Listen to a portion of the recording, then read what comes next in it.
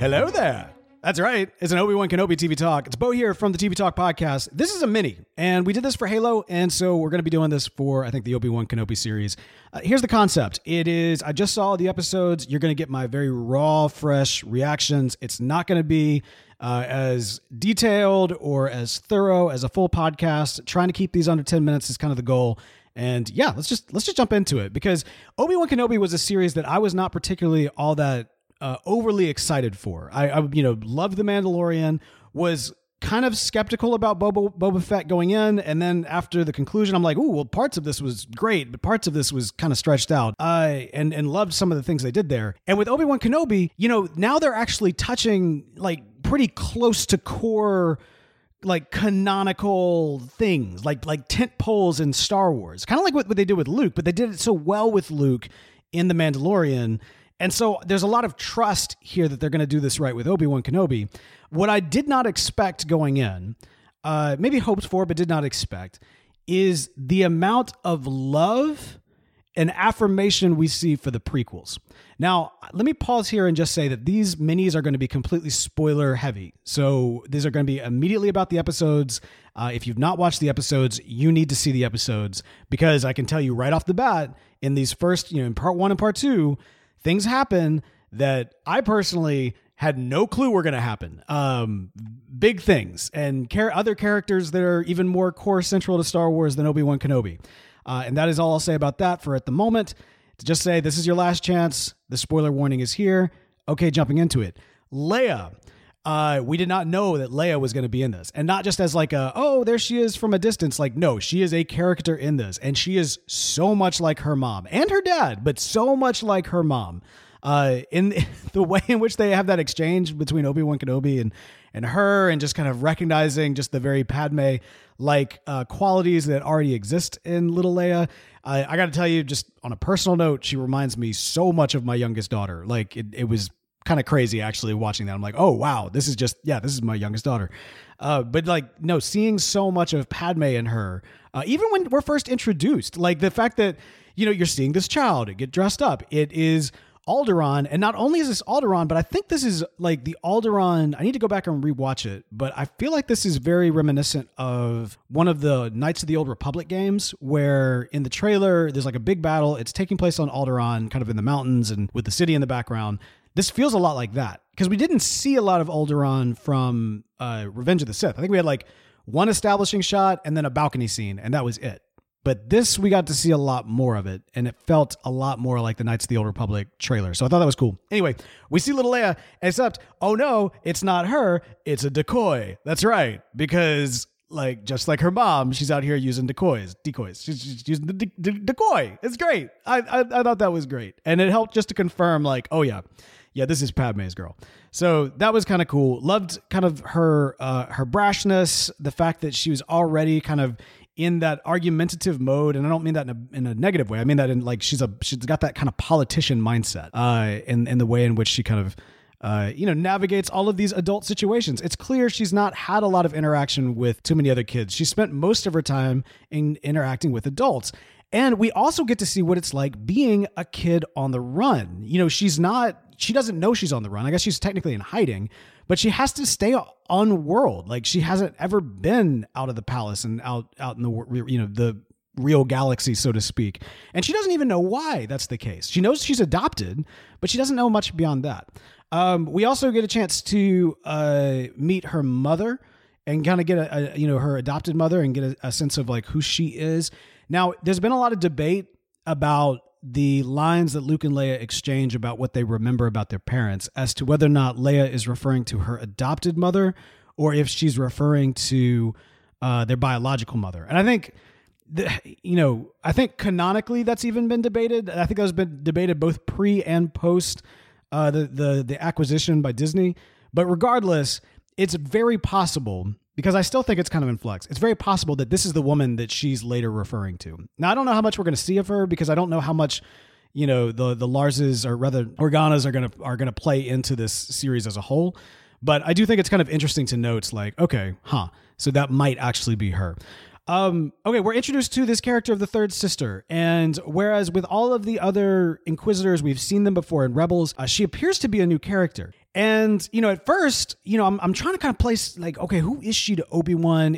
Maybe this is like a Padawan he passed up or something. Like maybe she was the Padawan he was supposed to raise, but then because of Qui-Gon, he ended up choosing Luke, so she felt passed over, and so she has, or not Luke, but Anakin, and so she felt passed over, and so maybe that's why there's this vendetta she has against him. But no, as it turns out, she kind of started from the gutter, now she's here, but she wants more. And on top of that, like, she's being put down by the other Inquisitors. They look down upon her. They see the raw potential she has, but they don't, value her in the same kind of way they value the others. And so she's like, I'm going above your head. I'm going, I am going to win favor directly with Vader. Like a very kind of Sith move from that standpoint, right? Like kind of climbing that ladder, trying to win favor. And ultimately, once she wins Vader over, you got to imagine the next Sith step is she got to backstab him and then, become the new Sith Lord herself.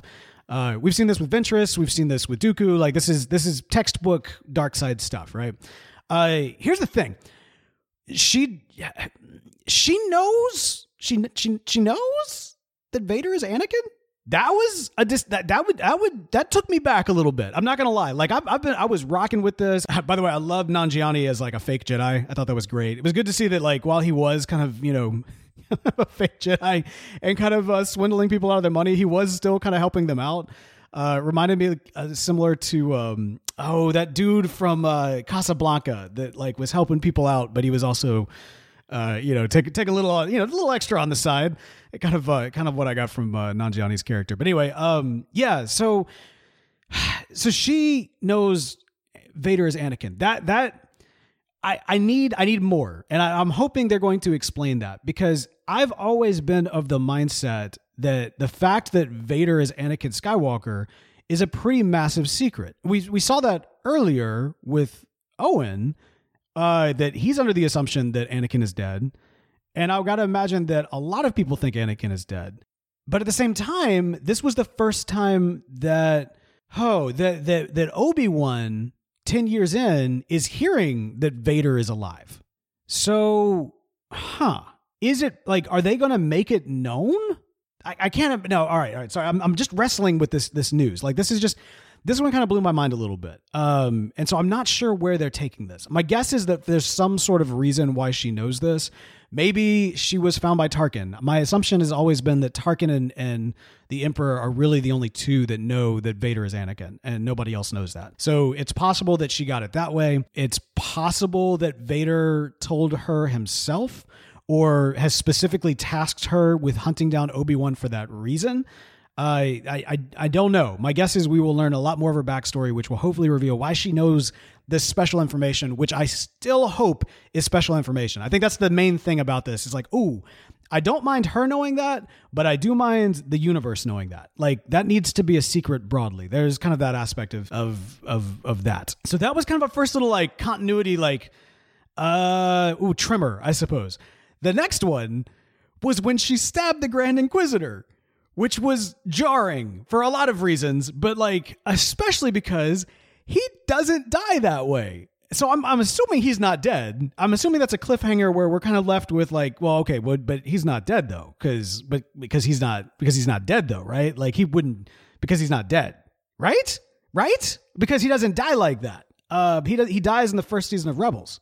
Because this is kind of those raw, like, immediate reaction. I haven't done kind of like looking like, well, maybe does that season 1 Rebels take place before this? And then that means that maybe he survived that fall and this is where he actually dies. I don't know. I feel like there needs to, I don't know. That one jar, like, so that's the thing. Tremors, right? Like that was the first major like continuity earthquake that may or may not be a continuity earthquake. He may be fine. I mean, it's Star Wars. They just slap a little robot device in him and he's fine. So we'll see what ends up happening there. So yeah, overall, I'm really stoked for this series. I think it's awesome that they're bringing in all these other characters. Oh my gosh, was that Rex? Oh, snap. Was that Rex? I bypassed that completely. When he's on the crime planet and then you got a clone, you hear the voice and you're like, whoa, that's not Boba, right? That wouldn't be Boba. And then like you see the clone trooper, it's like, oh, and he's got the beard and the gut. I was like, is that Rex? I don't know. That doesn't line up with continuity either, does it? Where he would be there? I don't know. There's a lot of, It's cool that they're bringing in the animated characters, but the continuity thing is what makes it cool. So it's like, okay, well, I guess we'll find out. Anyway, those are my immediate thoughts. There'll be more as we go along. There was 2 episodes this time around. Like I said, broadly, absolutely love this. I was kind of, my expectations were low, I suppose, or at least very measured. And now they're quite high. I think this is looking fantastic. I'm really looking forward to this exploration of this kind of broken version of Obi-Wan Kenobi on this kind of one last final adventure. I think the villains are strong and threatening. I really am I'm interested and intrigued to learn more about this third sister and kind of what her dynamic is with Vader and how does she know this information and that sort of thing. I'm shocked that we got Leia in this. That was a fun surprise. And yeah, there's a lot they could do with it. There's a surprisingly large amount. Got Hayden in the bubble at the very end. We're gonna have Vader coming in probably a lot earlier than I think we realized. So there's a lot. There's a lot going on here. I did not expect this. There's a lot going on here. That's going to do it for us for this little mini. It looks like it may have run on a little bit longer than intended, but like I said, it was kind of 2 episodes that I wanted to try to cover in one. Look for these pretty much the day that the episode goes out. That's kind of my goal. Might be a little bit later, might be a little earlier. We'll just have to see where it all goes. And if you enjoy these minis, let us know your thoughts. Use the hashtag Kenobi TV Talk. That's probably pretty good. Yeah, hashtag Kenobi TV Talk on Twitter to send us in your thoughts. And that's going to do it for today, but don't worry, I'll be back in a flash.